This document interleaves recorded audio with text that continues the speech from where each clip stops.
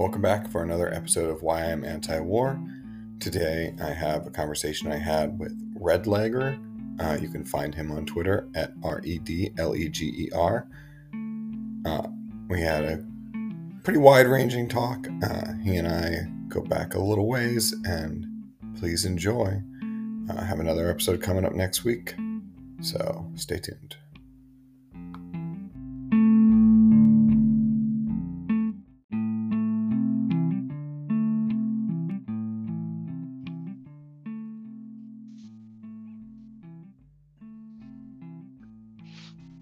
Hey, good morning, Redleg. How you doing? I'm doing good, sir. Yourself? Oh, doing great. You can just call me Scott, too. You and I got in touch. We've been probably mutuals on Twitter for a long time, and probably the one that we see most eye to eye with, or pretty close. I think I'm pretty sure I've heard you on Walt's show, right? Yes. Yeah, that was a great one. Thank you. I liked yours as well. Yeah, it's what's this? It's called How I Embrace the Suck, for anyone who's unfamiliar. Right. If you want to find either of us on there, that's kind of, it's not like he stole my thunder exactly, but I think when because I think that the targeted mine. We're going to start out my show talking about someone else's show, but I just kudos to him if he's listening. I love it, and he's kept it up, and he finds so many interesting people. The spirit of his show is just kind of let people tell their stories and let them. And some are like, yeah, I would join. He's kind of agnostic on it's right. Just people telling their stories, but it could be social circles and who we run with and whatnot. That more of the people kind of end up saying, if I was going to join, if I could go back and do it again, would you? No. And most of them saying, no. But right. I haven't had any kids over with this, but I coached a lacrosse team, and kids ask me about things, and one of the first things I do, rather than telling them no or whatever, I try to get them. And I don't know if I haven't had one come back and tell me they've listened. Sorry, Walt.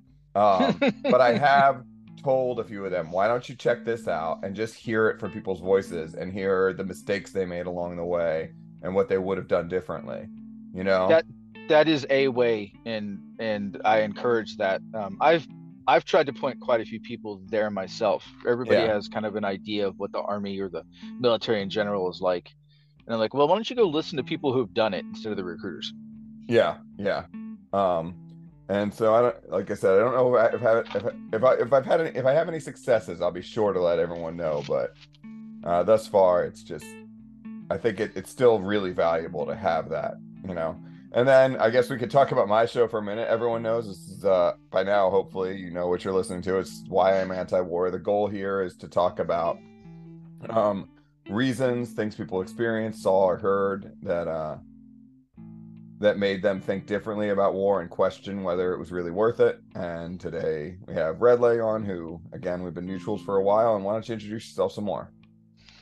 I'm Redleger. I'm a retired Army soldier. I was in the field artillery for 20 years. I have 3 deployments and, married, father of 3. That's great. And you asked to come on after I kind of finally, thanks again. My new episode will coming out probably tonight to be on people's feeds in the morning from Clay. But I put out a call, and thanks to you for volunteering to come on. What kind of compelled you to come on today? I'm getting closer and closer to. Let me rephrase that. I want more people to hear the message, and sometimes it takes people to get out there who have been there to explain why. Because the talking heads in the media do a good job of explaining why parents should be sending their sons and daughters to die for something stupid, but not enough of the people who have actually gone out there and done it seem to be getting their voice out there. And what would you like people to hear, I suppose? What do you think they would hear differently coming from us rather than them? Or yeah, and see, that's a complicated question to answer. Yeah. I for one believe the profession of arms is a noble profession. when it's used for noble purposes. The problem is we don't have anybody with the ability to use our military nobly. At this point, it's almost an impossible task because there's nothing noble we do around the world. It's all for the interest of the elites. None of it is for anybody good, and they'll take the occasional good outcome from that and parade it as the reason that they did it. So what I want people to understand is you're not actually spreading freedom. You're not actually spreading liberty. You're not doing anything that if you saw what was happening downrange, you would have a very different idea of what the military is doing, right? I've got stories and stories about this that many people wouldn't believe. But the biggest takeaway is nothing we are doing is, securing the blessings of liberty for anyone. Well, I'm curious, I'm curious, and I'd love all your stories. But is there anything in particular that kind of, any steps along the way that kind of made you see it that way? Yeah, it was a gradual process for me because I was a true believer. It's kind of like getting somebody out of the church. If you're trying to get a Mormon out of the church because they're, all they've ever known their life is plural marriage and sexual abuse and all these things that tend to happen in the fundamentalist side of every church. Explain to them why it's wrong is not something you can do in a minute. You can't sit them down in a room and say, this is bad. You got to plant seeds and let those seeds develop over time. And then eventually people see the problem, right? That was how my process went. The very first seed was planted in 2004. And then again in 2009 when I got to Iraq. So 2004 in Afghanistan, 2009 in Iraq, and then I was back in Afghanistan in 2012. And I had a lieutenant who introduced me to Ayn Rand, and that was actually probably the biggest change in my perspective, because I'd never heard of her. I'd never heard of libertarianism. I just figured, hey, we're all free. What's the big deal? But 2004 was probably the first major one. It was actually that same blog I linked to you. Long story short, in 2004, we're going into a part of Afghanistan that none of us had been into before. They didn't even know American troops were in the country. You gotta understand that there's no communication lines really throughout most of that country, except for by word of mouth as people trade and move around. And we pulled up, and the first city we hit, everybody was like, hey, cool, what do you got? People were coming like, hey, give me some food, and trying to get MREs and stuff, and it was peaceful and fine. Then as we traveled down the road, we set up for about 30 days in the Punch Bowl of Mountains. The infantry kicked out, trying to stir up the hornet's nest. They did. We were in a sustained firefight. I shot a lot of artillery rounds. Then we packed up to leave. I don't know why we were leaving. We just took the ground, and then we left. And now that I've read books about Vietnam, I realized that was exactly what was happening in Vietnam. We'd take ground, and then we would leave, and then we'd have to go take it again, and then we would leave. On the way back, we got ambushed. And normally on a long convoy like that, we wouldn't stop and fight. We would just push through. We weren't blocked or anything. But my battalion commander wanted to fight. So we stopped, we engaged him, and then we had a JTAC with us, which is an Air Force, I forgot what it stands for, but it's the guy who controls the bombers for the Air Force. Controller, yep. Yeah. And he was like, hey, we all got to get out of here right now. We left, we got in our vehicles and hauled ass. And then I turned around just in time to see the cloud drop on this compound where they were ambushing us from. And by ambush, I use that word loosely. They were just holding their AKs over the wall and just kind of shooting at us. During the mission, I had been talking with, during the firefight, I'd been talking with one particular forward observer the whole time. And so I went, after we got back to base, I went back to talk to him and ask him about how things were there and kind of coordinate for the next time. And I heard a conversation about how there was no intelligence that those people were insurgents that we had dropped the JDAM on. Come to find out, they were just people that lived out there, and they're like, why is there an army traveling through my area? That's not okay. And then they started attacking us. which if you think about that here in America, we'd probably do the same thing. You roll up with a foreign army through rural America and you're probably going to get shot at. Yeah. So I'm just imagining that scenario. Like, if we really, I mean, yeah, it's just so funny when you do, because that's the important part. I think one of the things I was always thinking, sorry to cut you off, you made me no, laugh just please. picturing it, but you know, it's not quite Red Dawn, but in the absence of, if you could black out the media and Right. then see some people, from of a different nationality, Mm-hmm. rolling through your streets, like not just like, oh, they've got their gear stowed for transport or whatever, but literally rolling through, guns out. How would somebody in, I don't know, West Virginia, in Appalachistan respond? You know what I mean? So, it's an interesting question because I think you're right that we're, I wonder if it really, you know,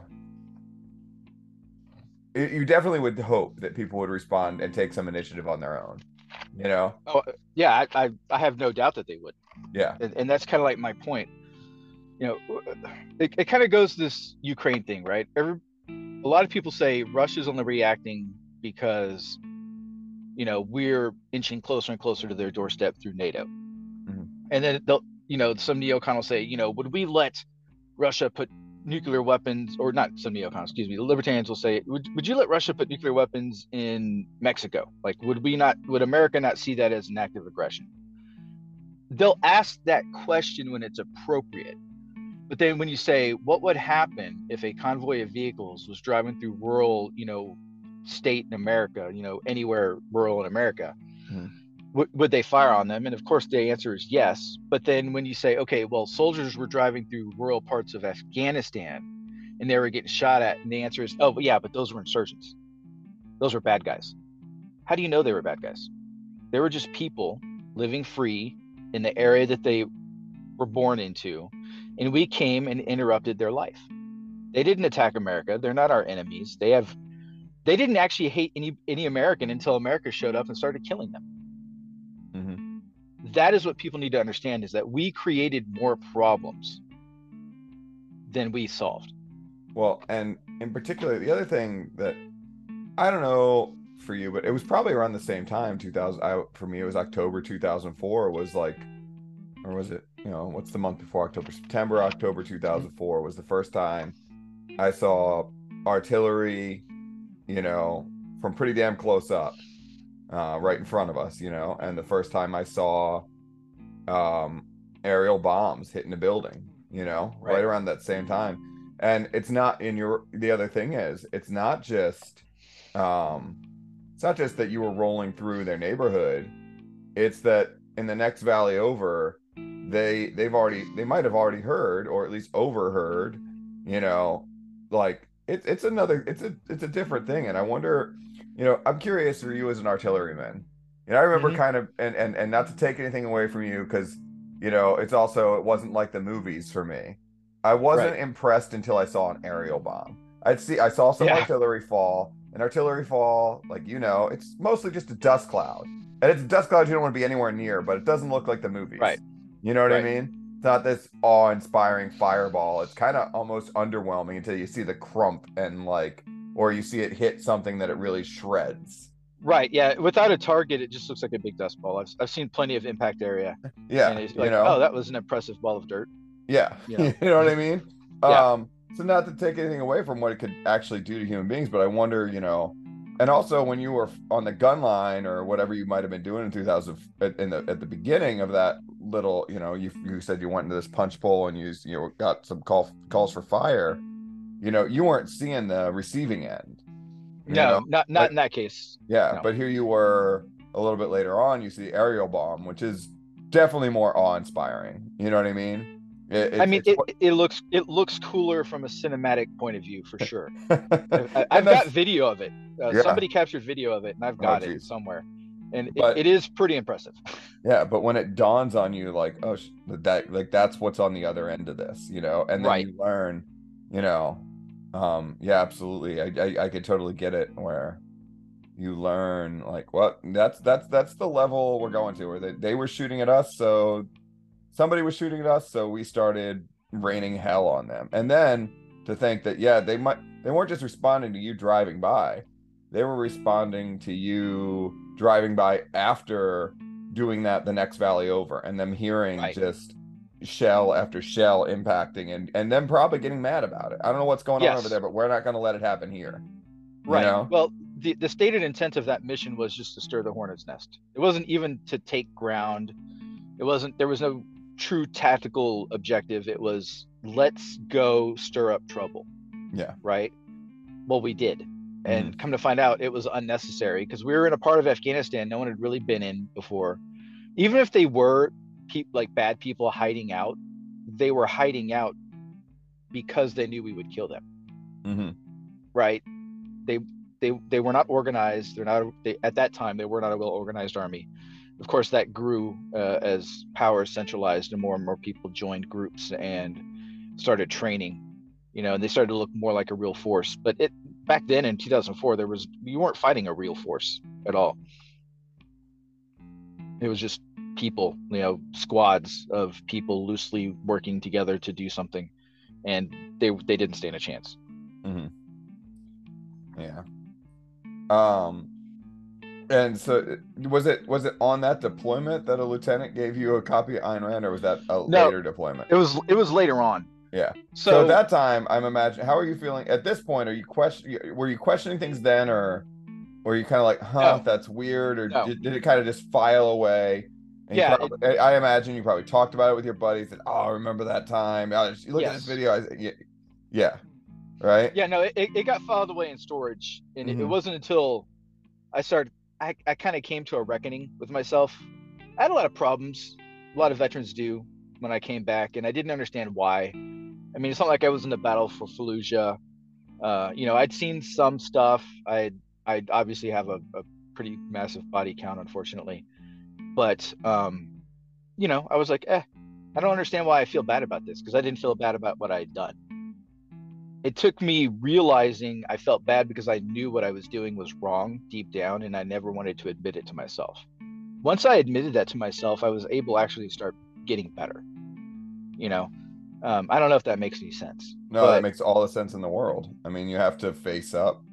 right, Yeah, and that's the I story had of to so face that. many people, because that's moral injury. And it's not even Yes. it's almost, you know what it is.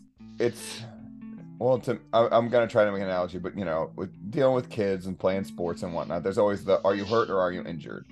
Right. And you're like, sometimes kids don't know when they're really injured. They think they're hurt, and other times they think they're hurt when they're injured. But you're Right. hurting, and you don't really know deep down that you're injured until you Right. kind of look at it. It's like when you maybe this is gonna be a stupid analogy or whatnot, but you've got a cut or a break or some kind of wound, but it's underneath this, it's underneath a piece of clothing, and you really don't know how bad it is until you actually like start peeling back rip open the clothing and see. And Mm-hmm. sometimes you're like, damn, that was just a bruise, I'll be okay. You know what I mean? And other times you're Right. looking like, oh god, we got to go to the hospital. you know Yeah. Yeah. um That's very, very similar to how it was for me, and I didn't know why it was affecting my marriage. It was affecting my relationship with my kids.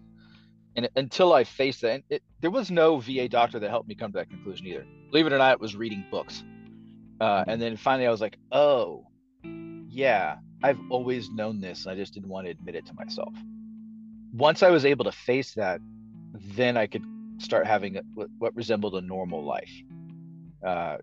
Once I worked through I gotta ask, what books, what can you recall, which ones it. kind of started opening you up?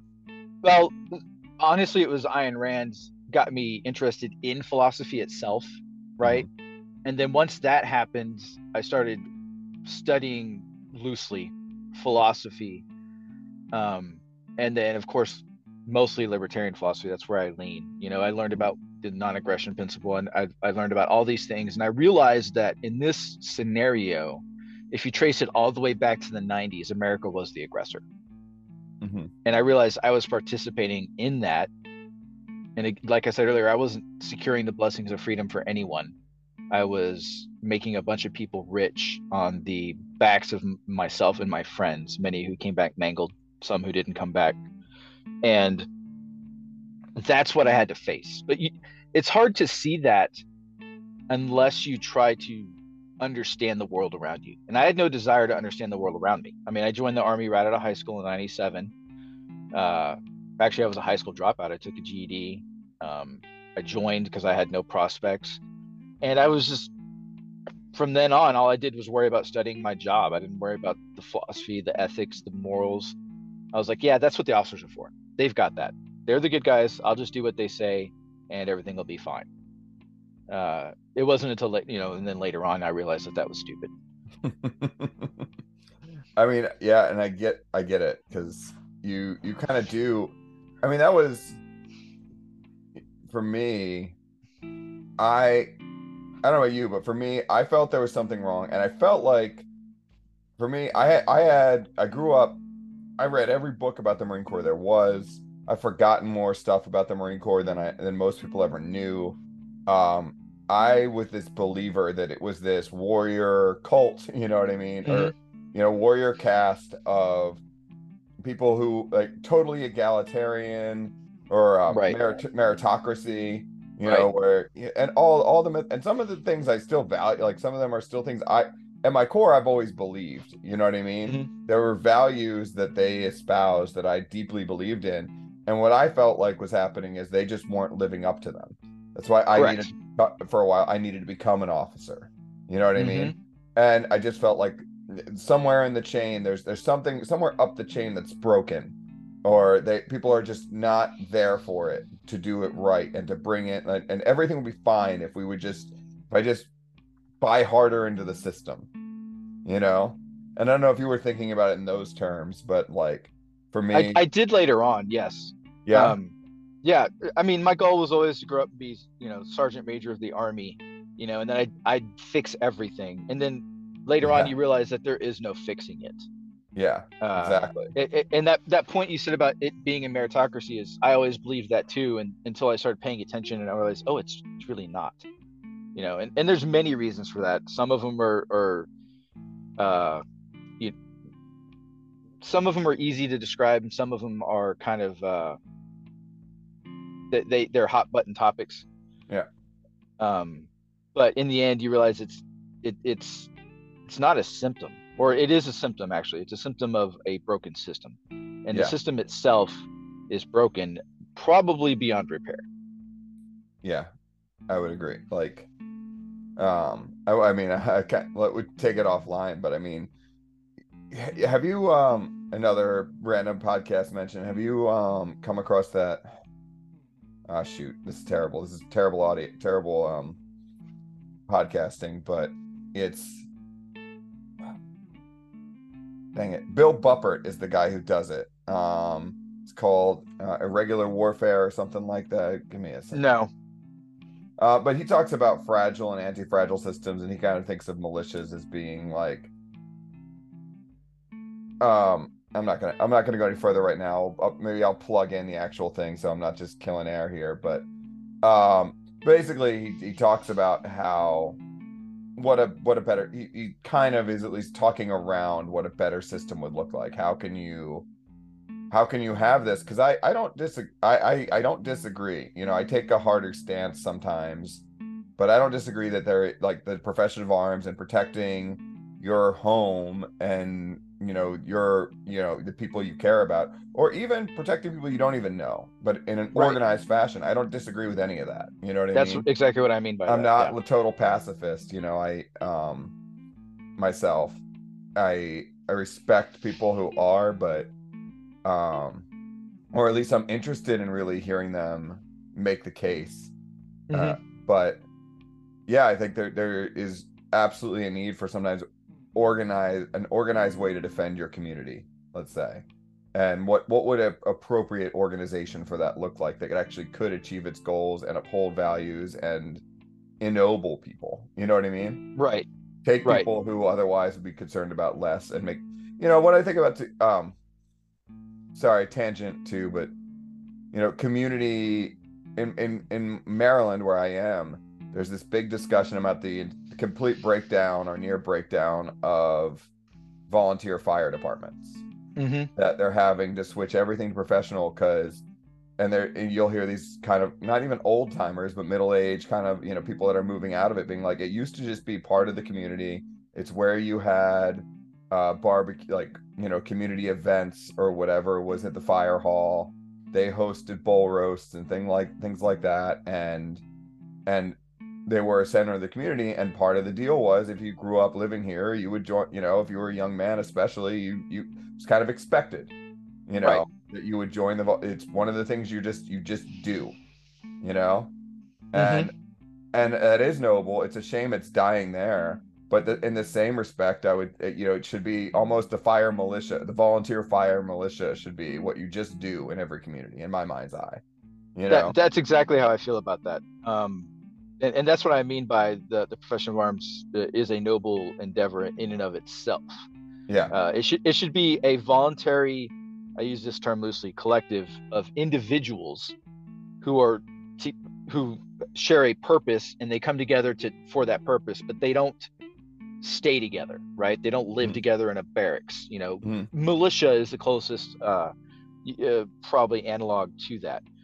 And I think that's noble. You'll see videos now, and it's getting more popular online, of people showing other people how to train and become part of the warrior class without the need to join a professional organization. Mm-hmm. That's noble, because those are skills you can use when necessary if you use them for the endeavor of protecting people, protecting communities need protecting, believe it or Mm-hmm. not. And that's why volunteer fire departments are so important. And we've got a Yeah. strong one here in Oklahoma. I hope it never goes away. We have brush fires here all the time, and they show up and they handle business, and it's awesome. Yeah. You Um, know what? And the thing is, I think here, at least in Maryland, the problem is that they don't even see it this way. Of course they don't, because it's Maryland, but I see it as the professionalization is what destroyed it. Correct. That's how I You feel. know, like, what do you expect when you start in one town, in one count, in the next county over, you can make a salary, and this could be the only thing you do, you know, and you start bringing in the bureaucracy. But if I do it here, Yes. I just show up. I'm not getting paid.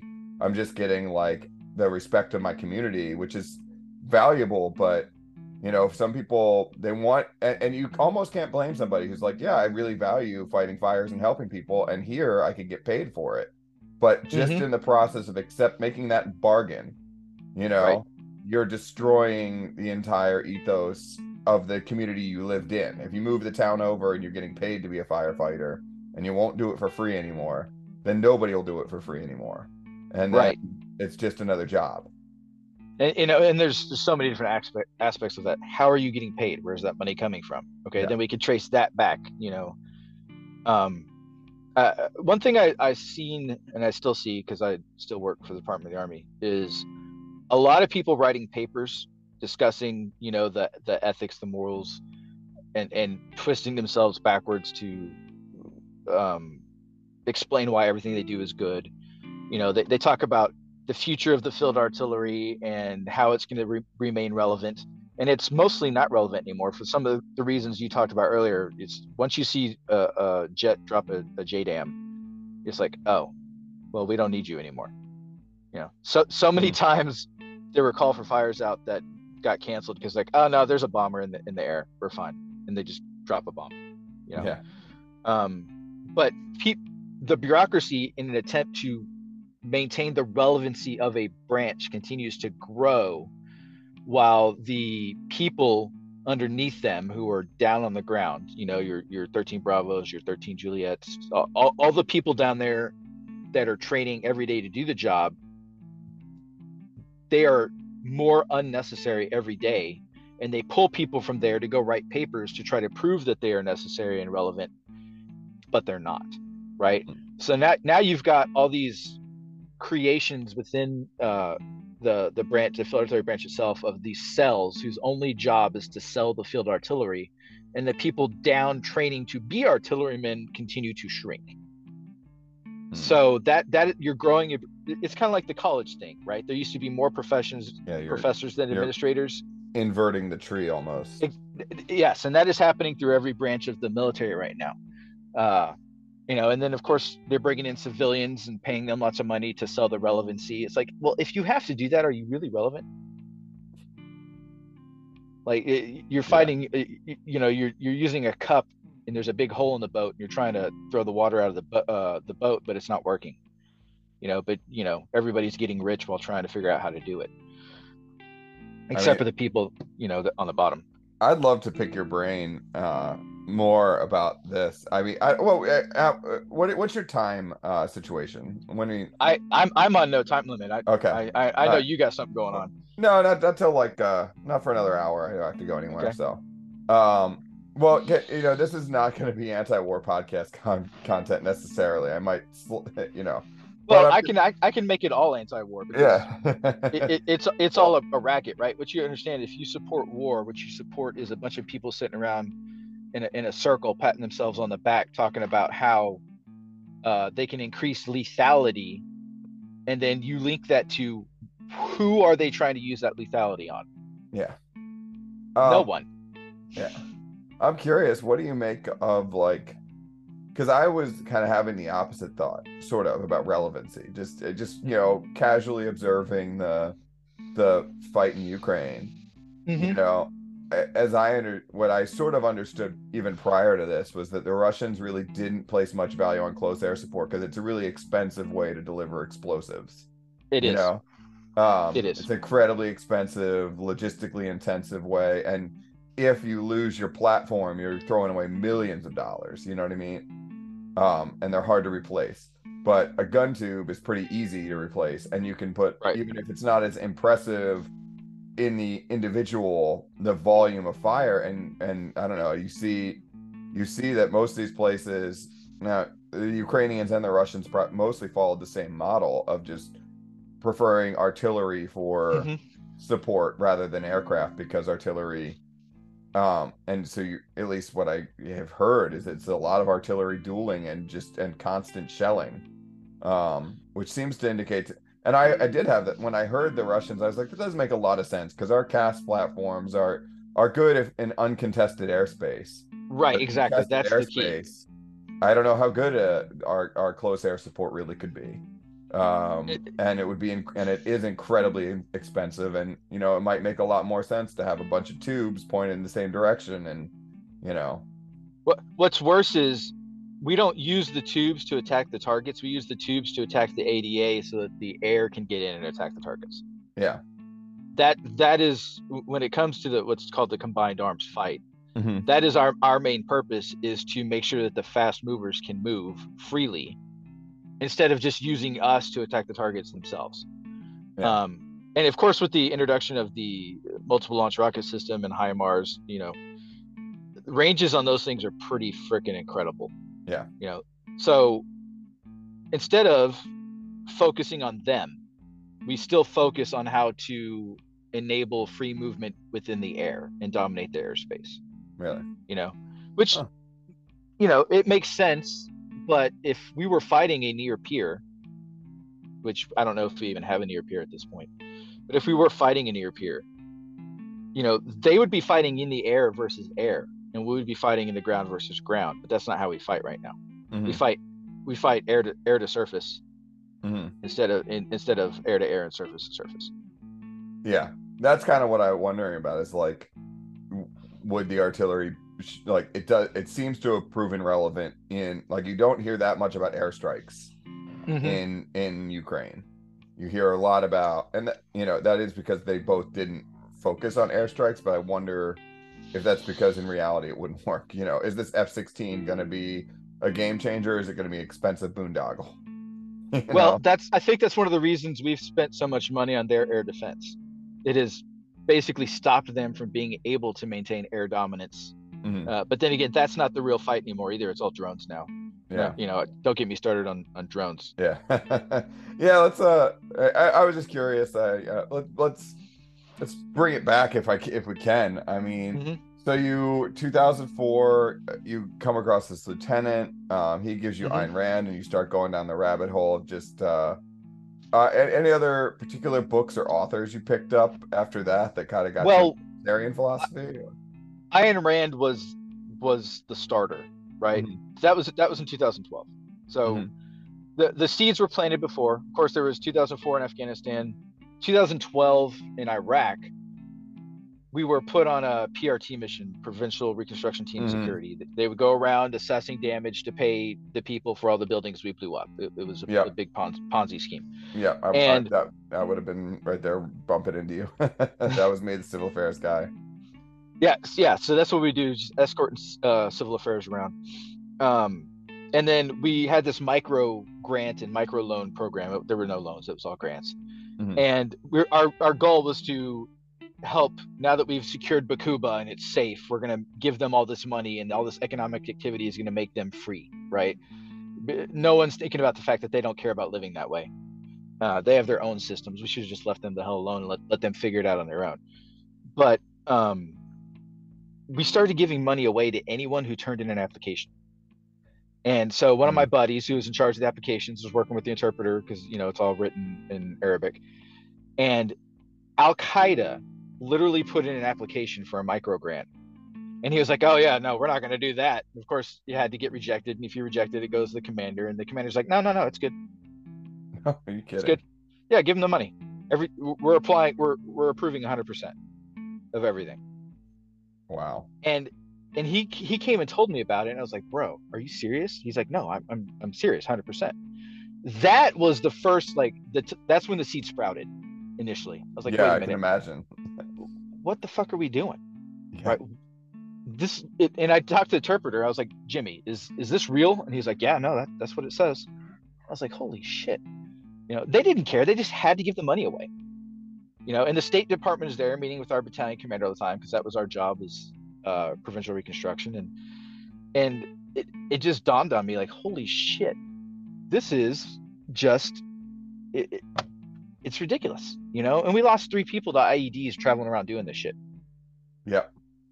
Yeah, that was always So the craziest part. yeah, I that think that was. Go ahead, I think sorry. I'm outside of the statute of limitations here, but there was definitely a certain amount of my money that went specifically to avoiding that. Like the money I had, like let's just say I worked like the Intel guy. If it would get an IED out of the ground or tell us where some were, some of the money I Hmm. went just went towards that. You know what I Right. mean? Avoiding the same thing. You know what I mean? Well, Uh, no, I think that's exactly what it was. We're going to yeah, give you money, don't cause problems. yeah. That's what it was. Either It that or was it it was wasn't about anything else. Either that or it was the first Afghan troll. Some 13-year-old kid. Right. 13-year-old kid says, "Hey, I got a great idea. Let's get some money." And I would not doubt that at all, because they're not unintelligent people over there. Yeah. A lot of people will look at the way they live, especially in Afghanistan, and they're like, "Oh, those are a bunch of backwards people." No, no, they're not. I mean, they kind of are in some ways, but there's a lot of them that are just, they want the same things we want. They want to be left alone to live freely and securely and raise their children the way they want to raise their children. I mean, Right? that was The the same thing. thing you're going to hear from any Republican in America. Yeah. I mean, that was the thing to me, especially in Afghanistan. Like my first and my second trip there. It was recognized like these people might be they weren't the freest people on the planet, but there was a sense in which they could do whatever. First of all, they could homestead anywhere. If they can Right. make a living, if the people there could make a living on that hard scrabble, you know, terrible environment, you know, they could make a living anywhere. They could homestead anywhere. I guess They're homestead. very resilient. Yeah, they're very Yeah. resilient people. If obviously they would need a little bit of agricultural knowledge because a lot of it is just copying what Mm-hmm. their father showed them, but um but yeah, it's like the fact that they could homestead anywhere and they wouldn't take any trap, you know what I mean? They would shoot Right. back or blow you up, they can mix up their own HME Yes, and exactly. make you pay for So you many know chemists in that country. you traipse through their crop one too many times, and I'm not letting anybody. I don't, you know what I mean. I'm not letting anybody walk through my farm one more time. You Right. know, you They stomp learned how down to my grow entire heroin in the cornfield. desert. Yeah, you know, um, There's farmers here that could learn some lessons from them. right. Um, in any case, that's all to say, I guess. Like, yeah, recognizing that these people, just in general, that they knew they wanted to be left alone, and they knew how to I don't want to say uphold their right, but to try to stand up for their right to be left alone in a They have way no that, compunction about fighting back when they feel oppressed.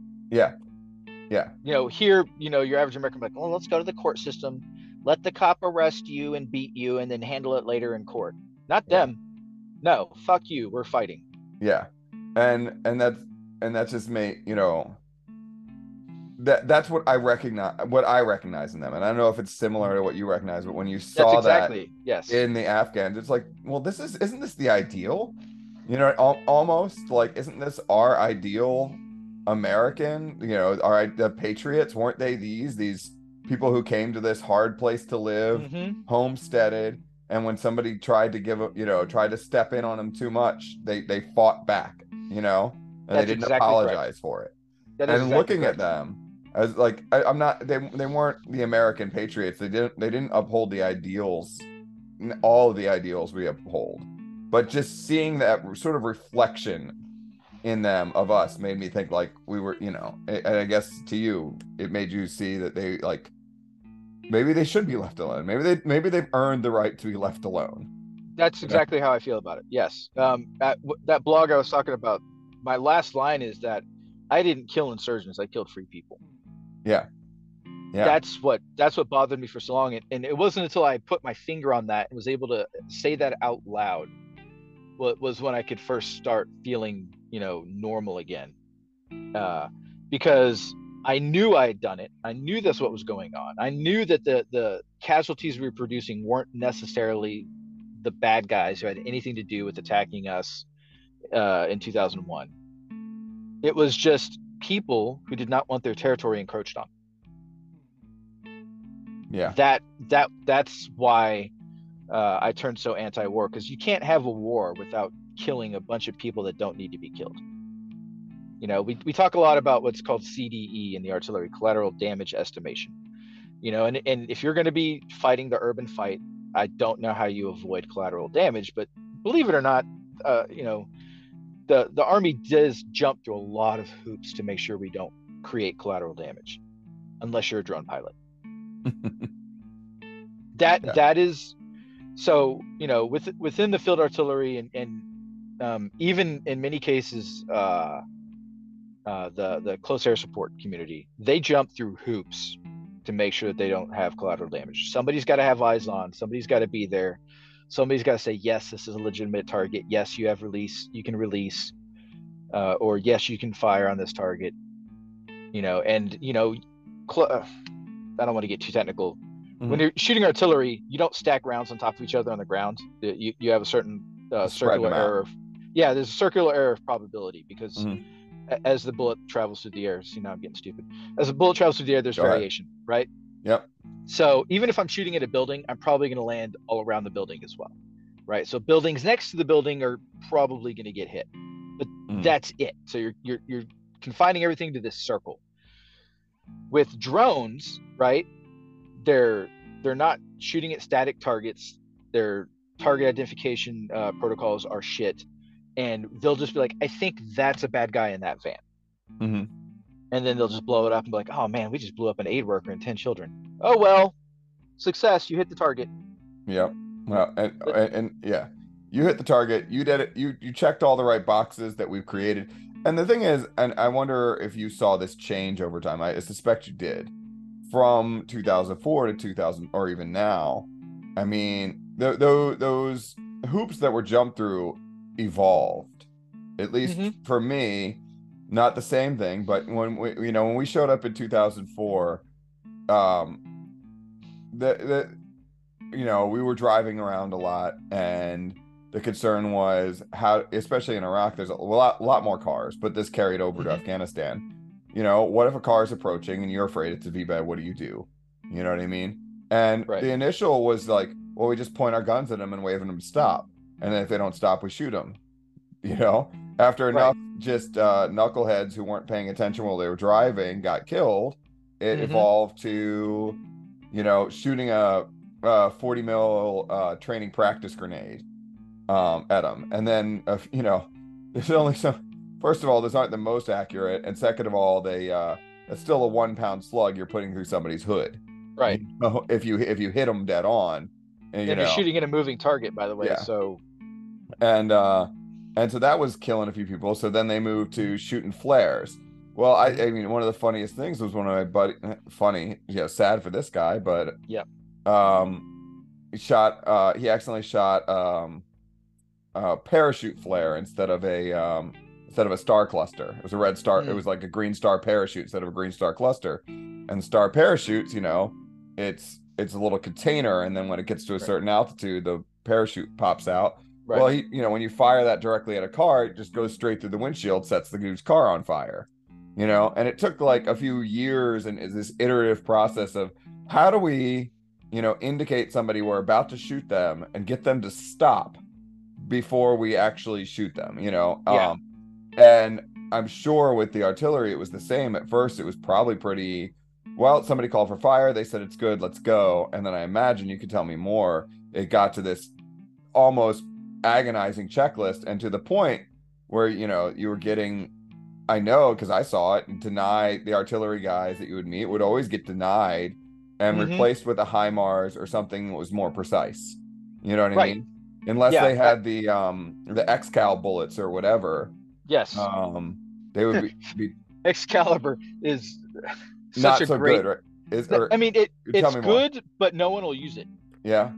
I mean, they will now, right? Uh-huh. Like, they will now. When we first got them, I was in Afghanistan in 2012. We had the XM, which was the experimental version. Mm-hmm. We shot 0. Yeah. We shot 0 of them because the process to shoot them, because it is a precision guided round, is pretty excruciating. Uh-huh. And they're like, I've got a bomber in the air. Yeah. And that's it. And that's why I talk about this whole working group for relevancy thing. Like, oh, Excalibur is going to make us relevant again, but we're going to create this long process necessary to use it because it's a precision guided munition, and now we can't use it because it takes too long. It's not for ticks, right? It's not for troops in contact. Yeah. It's you got to go through a process. You got to mensurate the grid. You got to make sure the grid is accurate, otherwise you'll accurately miss the target. Yep. So by the time you go through all that process, it's too late. So it's really good for fixed infrastructure and the urban fight, but it's, again, it is very narrow in its scope. Whereas if you have, a jet in the air and somebody is in contact, well, just clear the area and we'll drop a bomb. That's what they do. So again, we're spending millions of dollars of taxpayer money to maintain relevancy of a branch that probably isn't that relevant in the kinds of wars we're fighting right now. Well, and so the other thing too, and I'd love to know more about like how those processes got longer over time, like any changes you remember. But I guess my ultimate thought about it, and the reason I'm kind of thinking about it, is those will also all go away. They're probably slowly being forgotten. Everyone's gonna forget. The problem with our structure is it took probably 6 years to go from just shooting at any car that came towards us. Right. Oh, there was another step of the process that was really, this is one of the things that bothered me, and I don't know if I've mentioned it here before, but for a period in 2006, we were, there was a period of time where Marines don't fire warning shots. That's an Army thing. That's what we were told. Right. And we were always told not to fire warning shots too. Well, either way, that's just the trash talk that gets incorporated in. Is we don't do warning shots. But then in 2006, it was, you're supposed to skip a tracer in front of them. Yeah. I remember that. Yeah. And what that, of course, the guy in the car behind him who gets his jaw blown off, literally true story, he didn't need the warning shot. That warning shot isn't a warning shot to him, but I guess the reason I'm thinking about it is we go through this iterative process of learning until there's something that assembles, like, okay, most of the time, most people just stop, you know what I mean? And we don't have to shoot an otherwise innocent person. It took about 6 or 7 years till that process like worked consistently and made sense. And I guarantee you it's almost all been forgotten now. Like it has. And the same will be true for ensuring that you don't blow up a house full of civilians Right. with an arty round, Right. it's already probably largely been forgotten when the next war comes. And what they'll do is it'll be the same as it will almost certainly, and this is why I should oppose like jumping into wars almost. And you can tell me if I'm wrong here, but I'm willing to bet, I would wager that the next, if there is, God forbid, a next big war, it'll be like in Iraq in 2003. Well, we don't need all the civilian casual concerns. This is a fighting war against the Yes. Iraqis. You know what I mean? Yes. If they're calling for fire, it's because there's an enemy. What, go to town. You know what I mean? And then slowly people will start to realize, oh shit, we did. Every invasion will be like that, though. Yeah. In fact, it's impossible to invade and do the same things we were doing once we had occupied. Yeah. Everyone will start like that, and then it'll transition, and then Yes, it will take 6 more years to learn how to stop killing innocent people, or Correct. not even stop, but like get it down to a level where most people will kind of tolerate it. Because Marines weren't, people weren't tolerating, people weren't happy when you shot a car full of civilians. Right. Vaughn, when you blow up a house with some people that were shooting back at you. You create more enemies. Yeah. That's all we do.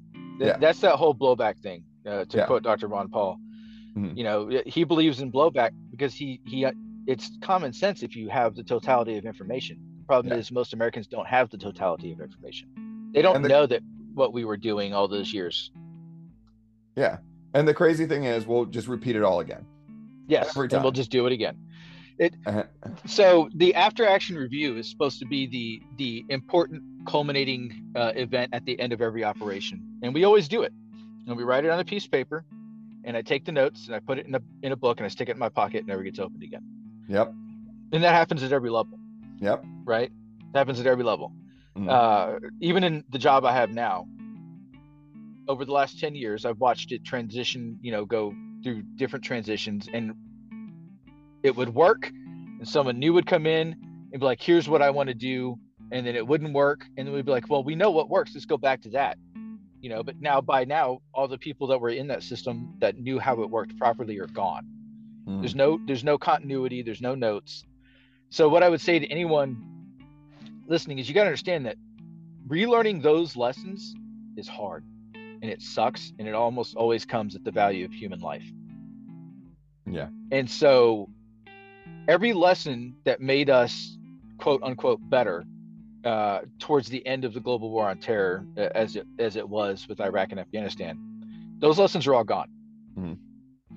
And it still didn't stop us at the very end from killing 10 innocent people at the very last action we took. Well, and again, I actually classify the drone program as separate from a lot of other systems. Fair. Because it is. There's no comparison to that. When you have people on the ground making decisions that will affect them the rest of their life, they tend to act a little differently than when you have what's it called? It's the separation of responsibility. There's a term for it.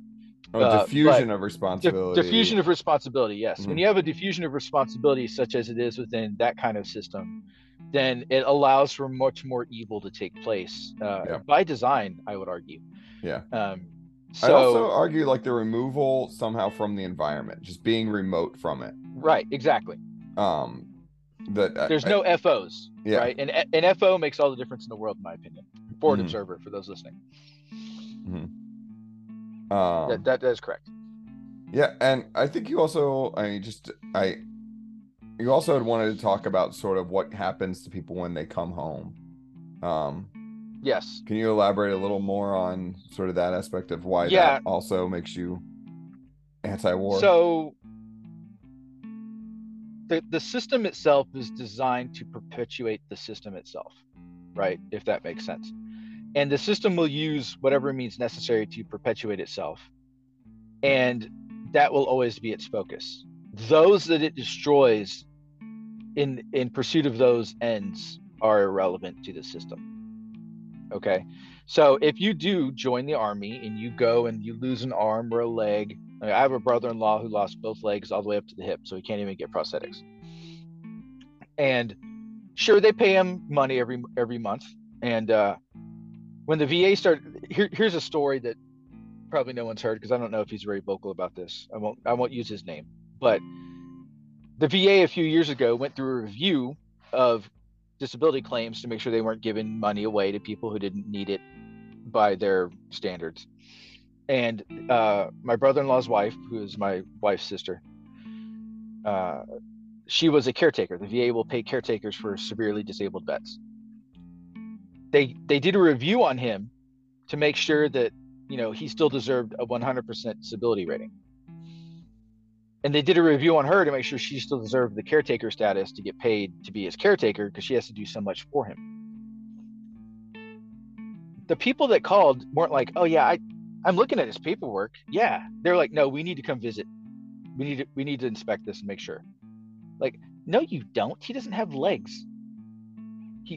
He needs money for the wheelchairs. He needs the special modifications to his vehicle so he can still drive himself around with some dignity.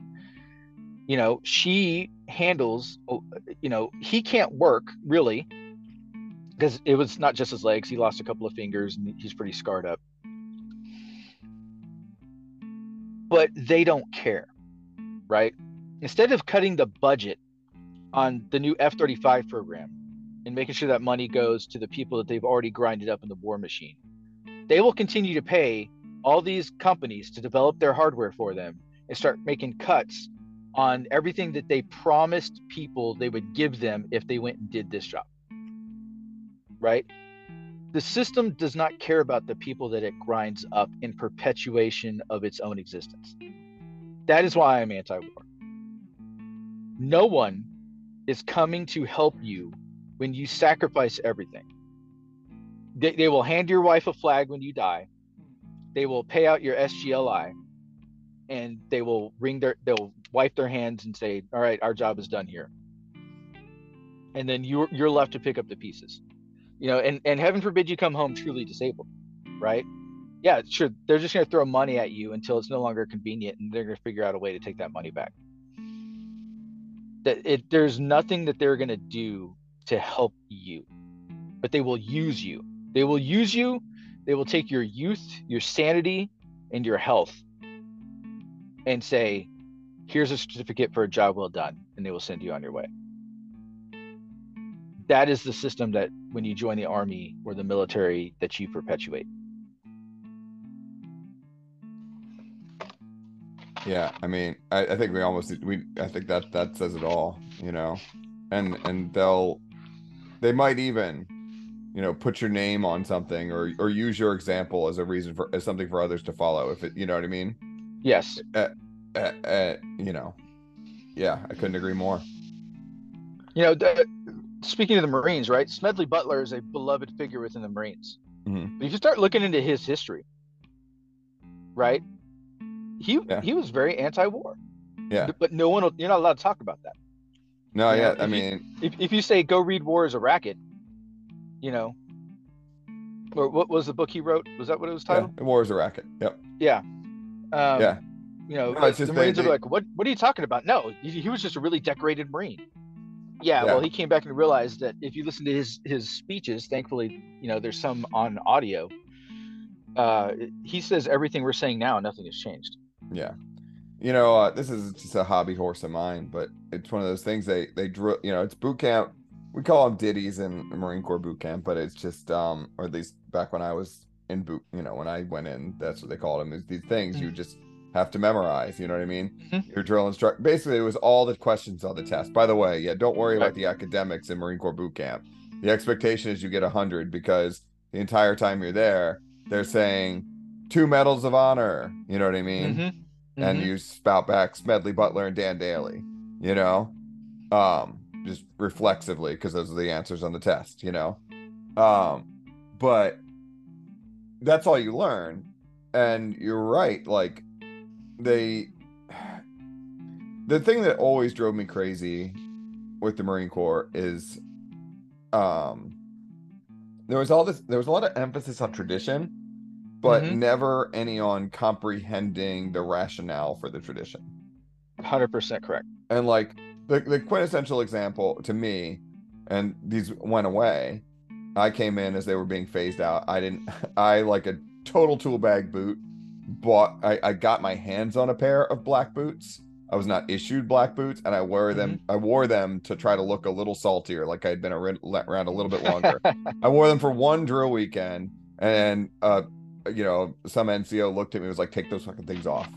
You know what I mean?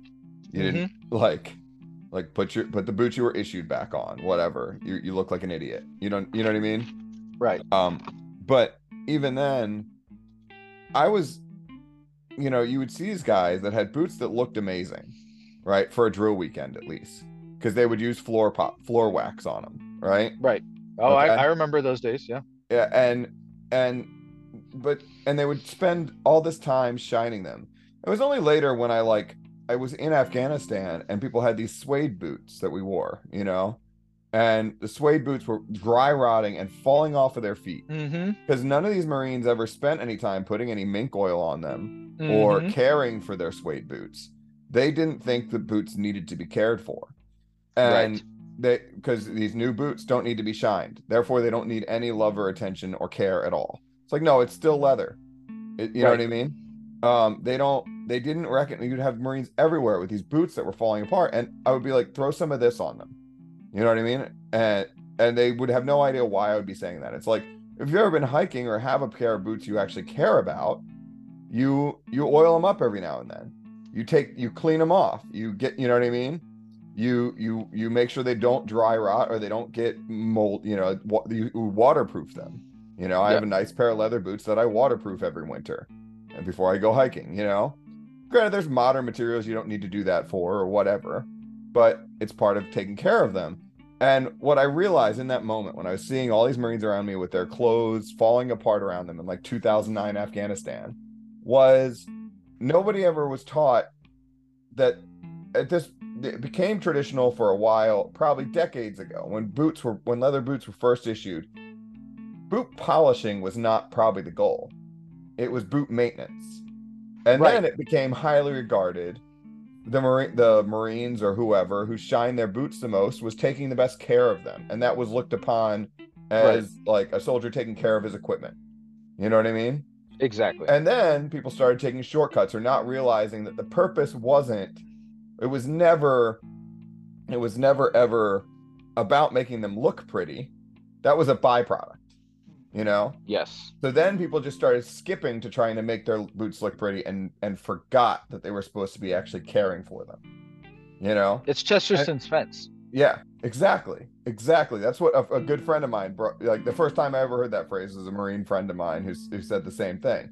It's, you've forgotten where this tradition came from entirely, and you're just going through the motions of it and actually doing it the whole underlying principle of disservice. And the same is true, like, when Smedley Butler is held up, he upheld a lot of great principles, but those are forgotten. The shiny medals he got are the only thing that matters.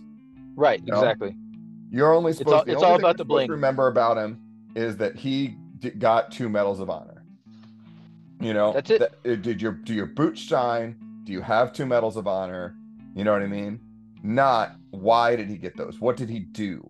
What kind of person? Because you have to glorify the reason for your existence, right? I mean, I could say the same thing about Audie Murphy in the Army. That's Audie Murphy's the man, right? Don't you dare besmirch that man's name in front of another NCO. But there's plenty to besmirch about him, and he probably wasn't the upstanding human being that everybody claims he was. Yeah. But when you go to the Audie Murphy board, which is this club that they have created to, have a reason to perpetuate the myth of Audie Murphy, you have to memorize his bio, and don't you dare read a book not written that's not authorized about Audie Murphy. Right? Yeah. Because he had some demons, right? Yeah, absolutely. And the same thing with Chris Kyle, and he's of our generation. There was once a reporter that tried to dig into the archives to make sure that all of the medals on Chris Kyle's DD 214 were accurate, right? And then he wrote a big long piece about how all the awards he claims that he has gotten, this is after his death, by the way, were not in the Hall of Archives, and so there's no way to say that for sure he had them, right? Now, at the time, I was like, how fucking dare you? How fucking dare you? Right? But now I understand why that is necessary for people to do that. Yeah. And now he probably did have all those medals, and as we know, there are things that group, that community does, that don't always get published and sent into a hall of records. But the point is, there's not, you need to question your heroes, right? If you don't, then you don't understand why they exist in the first place.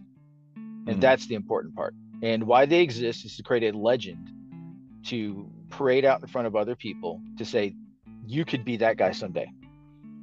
You could be part of the group that guy was a part of. You can do all the great things that this guy did without talking about what those things are, right? Or why they were done. And it all leads back to the bigger picture. If you start questioning, you start pulling at that thread. Nobody wants you to pull at that thread. And that's again what the whole system is trying to avoid, is pulling at the threads and watching the sweater fall apart. And using both of those, and I think we can, I'll let you finish after I tee up for this one. But using like Chris Kyle or Audie Murphy as examples, I mean, I don't know all the details of both of them after their time in, but I know both of them had a hard time of it.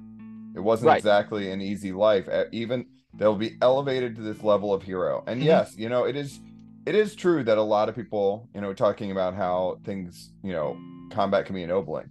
I think it could still be a real process, even if you did incredible things, even if you were completely in the right, that your cause was just, that you took people's lives, that, for good to come, whatever, you know what I mean? It could still be a hard process to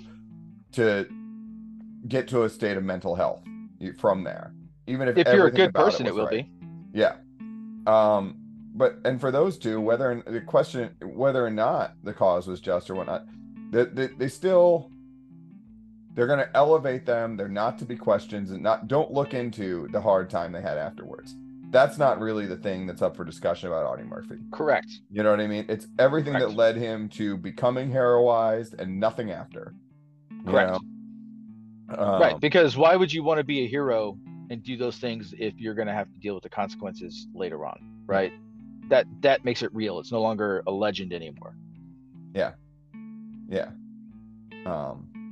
But what the reality is, if you make them more human on some level and say, yeah, they did these things, if maybe people would be better mentally prepared to do some of these things if they knew going in, look, it's going to be tough on you afterwards, but we need you to do this anyways. Right. God knows people will do things that requires that will put themselves through real agony just for, I mean, think about people that, I don't know, run marathons or whatever, or athletes that, they'll sacrifice people will willingly sacrifice their bodies to get, shiny pieces of metal already, and knowing that it's going to be sacrificial, so you don't have to hide the fact that, we're going to ask some men to do some really terrible things, right. And we're going to you need people to do that. Yeah. Nobody wants to be a garbage man, but someone's got to take the garbage, right? But if they don't know it's going to be terrible for them in the going in, correct, then they're not going to be able, It's informed consent, and it's also, you have to justify why you were sending them to do that thing. Yeah. Right. Yeah. If you can't justify it on a realistic basis, and then your only other option is to glorify the action itself and not why you're doing it, and hide it. Yeah, and hide exactly. the consequences. Right. And that's, no one talks about the why. And again, going back to your boot analogy, no one explains the why, right? You just do it. Now, eventually people say, well, why in the hell am I doing this? Oh, that's a good idea. Or that's a good question. Why are we doing this? Well, let's stop doing that. All right. Now you're tearing the fence down without realizing what was behind it. And that is the idea of Chesterton's fence. And, you should, even someone like me who has gone way in the other direction on the collective ideals that seem to be keeping a lot of people together. There are still things I understand that you don't want to tear them down immediately. Maybe even there's an order of events. Maybe you can tear that fence down eventually, but first you got to do these other things first, and then you can tear down that fence. But you cannot make that decision unless you know why the fence and all the gates were put there in the first place. And no one is explaining to people why those things exist. They're just glorifying their existence to perpetuate the existence of those gates. Yep. of those things. And that's the system. That's the system we live in. The total warfare, the century of total warfare. And who would want to keep doing that? I'm no fan of Marjorie Taylor Greene, but she came out one time and said, "Why would America send their sons and daughters to fight in this military?" And I was like, "Thank you for finally saying it. Thank you for being the person that said that." You know, you're a horrible human being, but that needed to be said because it got news when she said it. Yeah. And it made a bunch of people defend the warfare state. And I think that was very telling. Absolutely. Well, I do have to get rolling here, I'm sorry to say. But I really appreciate you taking the time. If you have any other thoughts, please feel free to send them my way. Is there anything you'd like to wrap up with? To the fathers definitely and give mothers your plug. Ooh, sorry, and give your plugs too. Also, sorry, okay, didn't mean to cut you off. Real quick, to the fathers and mothers out there who may be listening to this, or to someone who's thinking about joining the military, you need to think about more than what the recruiter is telling you as far as your benefits package, because that benefits package is irrelevant if you cannot live a good, decent life, and they will take everything away from you in order just to give you that 30 days of leave, that paycheck, and that possibility of the VA taking care of you when you get out, right? Think long and hard about the whys and not just the whats. That is important. And understand that the system you are serving does not care about you. It cares about itself. And the people who run the system are going to enrich themselves on your pain. That's great. And as far as my plugging myself, I write a blog on minds.com/Redleger. I've got some interesting stories in there, and I throw my thoughts against the wall sometimes and see what sticks. So feel free to check that out. Great. Thanks so much. Yeah, have a great Sunday, and we'll be putting this out next weekend probably. All right, man. Good talking with you. Thank you very much. Thanks so much. Have a great day. You too.